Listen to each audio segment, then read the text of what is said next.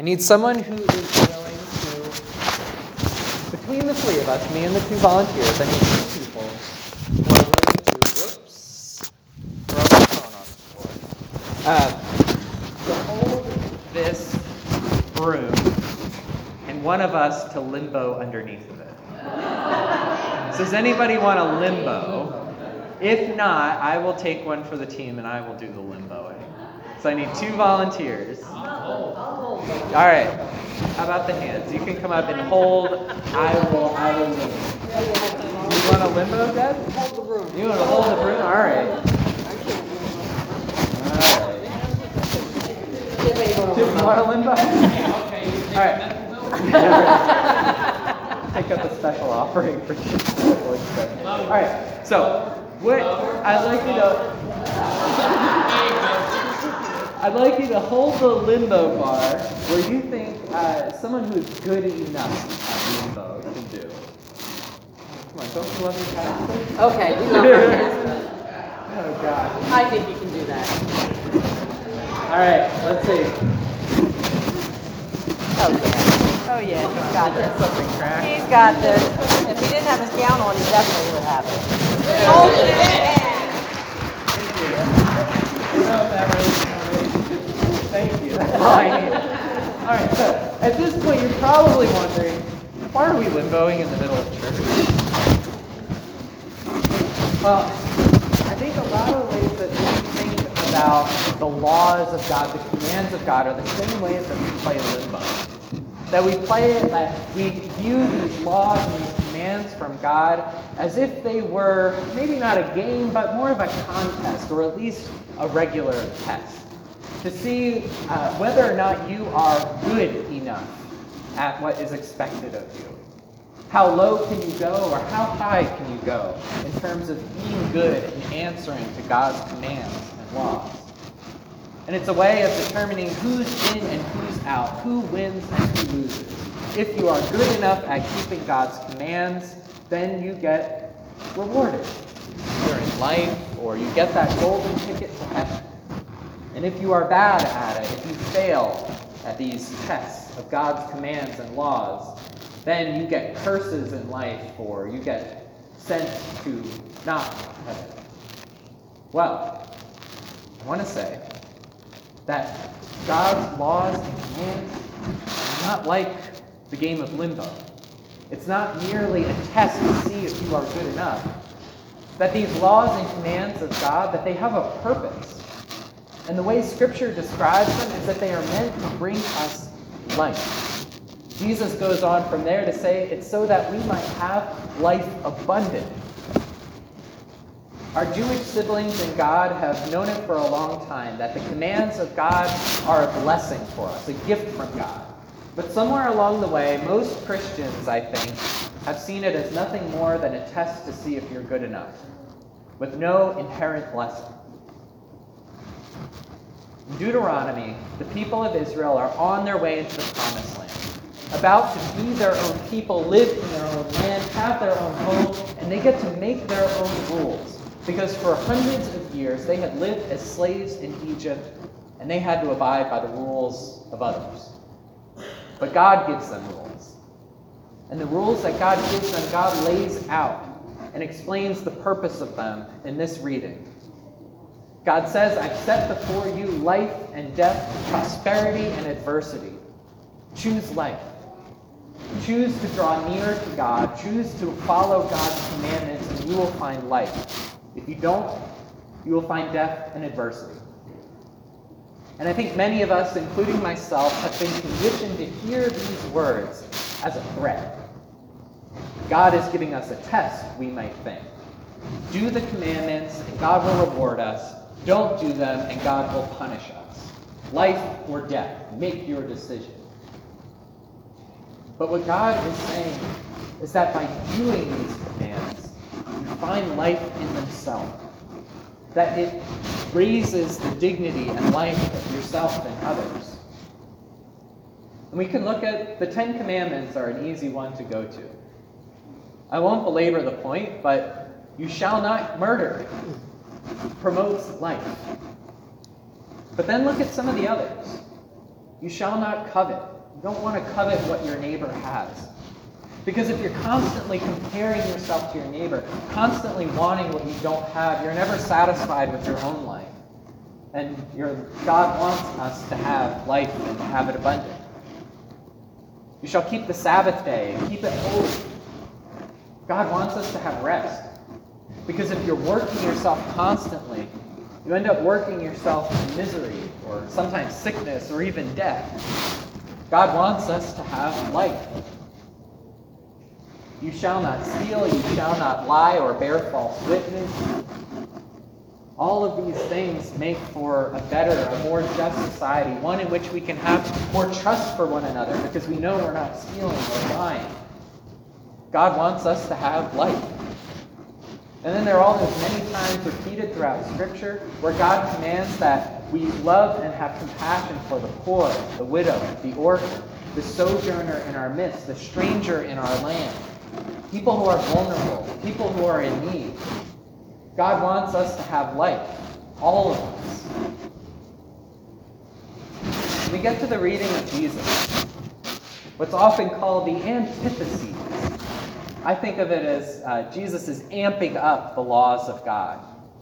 And they can sound really intimidating. When Jesus says, "You have heard it said, but I say to you, it's 10 times worse." And I think what Jesus is doing here is not how we usually think of it, that Jesus is just showing us how difficult it is to keep the law. But he's showing us what the purpose of God's law and God's commands really is. That it's not just a list of do's and don'ts to see if you pass the test, but it's about transforming lives. It's a matter of the heart. And so Jesus says, "You've heard it said that you shall not murder." And you might think, great, I haven't done that. Check that off. I still have my golden ticket into heaven. But I say to you, Jesus says, that if you hate one of your brothers or sisters, if you call one of your siblings in God a fool, you might as well have committed murder. It's the same kind of thing. And Jesus says that because he wants us to have life. He wants our hearts and our lives to be transformed, so that we can have good and meaningful relationships with others, that we don't hold on to grudges until they destroy ourselves and our neighbors, that we offer forgiveness as best as we are able, so that we might have life together. Jesus says, "You've heard it said, you shall not commit adultery, but I say to you, anyone who looks at a woman with lust in his heart has already committed adultery." It's not enough to just technically keep your marriage vows. But Jesus gets at the heart of it all. It's about being faithful to each other as human beings. That we treat each other with dignity and respect as full human beings, worthy of love, and not treat each other as mere objects for our own self-gratification, in this case as sex objects. Jesus wants us to see each other and be in awe of the beauty of one another, of the passions and the talents and the personality that God gave each and every one of us, and not to reduce another person to your own gratification as an object. And then Jesus says this stuff about about marriage, about divorce.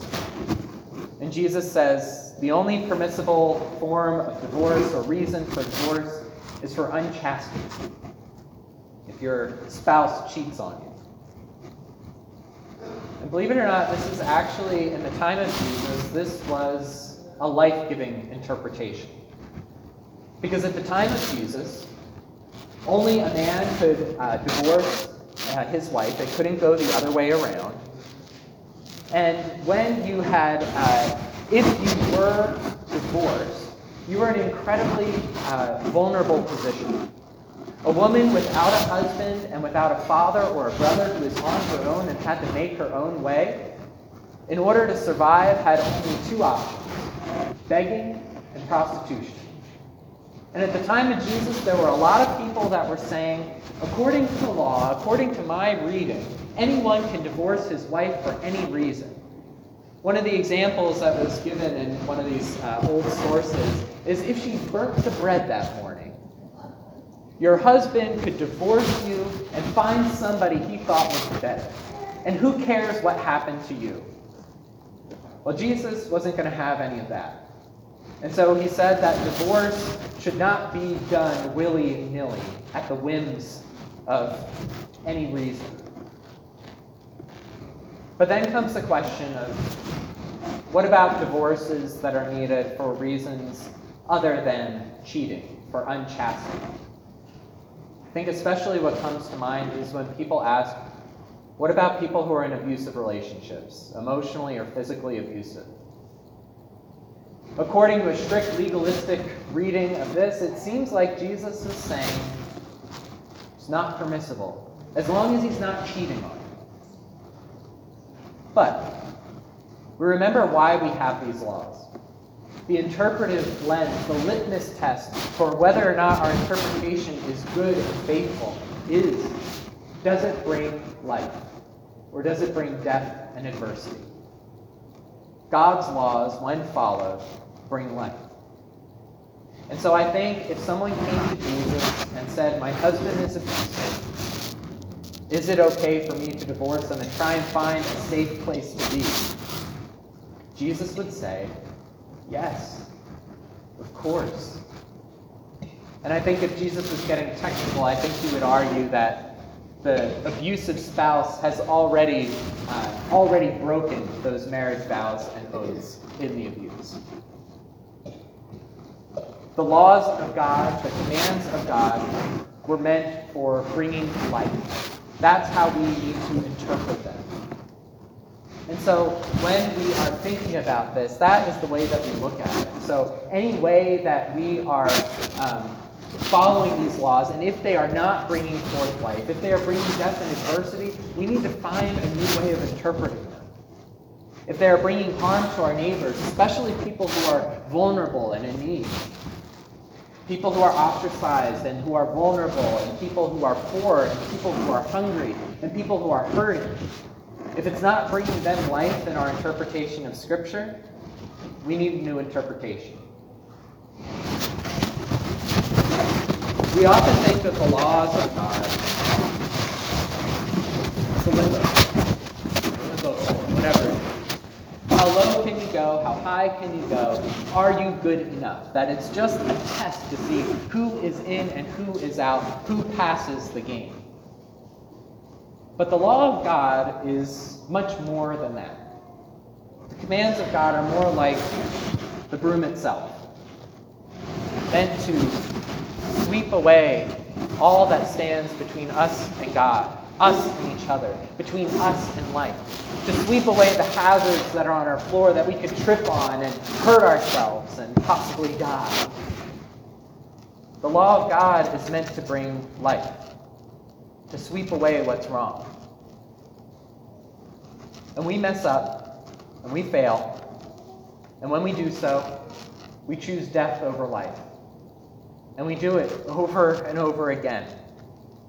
But we know that our God is merciful and good, that God forgives to the 1,000th generation, Scripture tells us, over and over again, as much as it takes, that we see the depth of God's love and mercy in Jesus on the cross. That's how much God loves us. That's how much God wants to forgive us, so that we might again be offered life. Again, again, and again. God gives us life. Amen.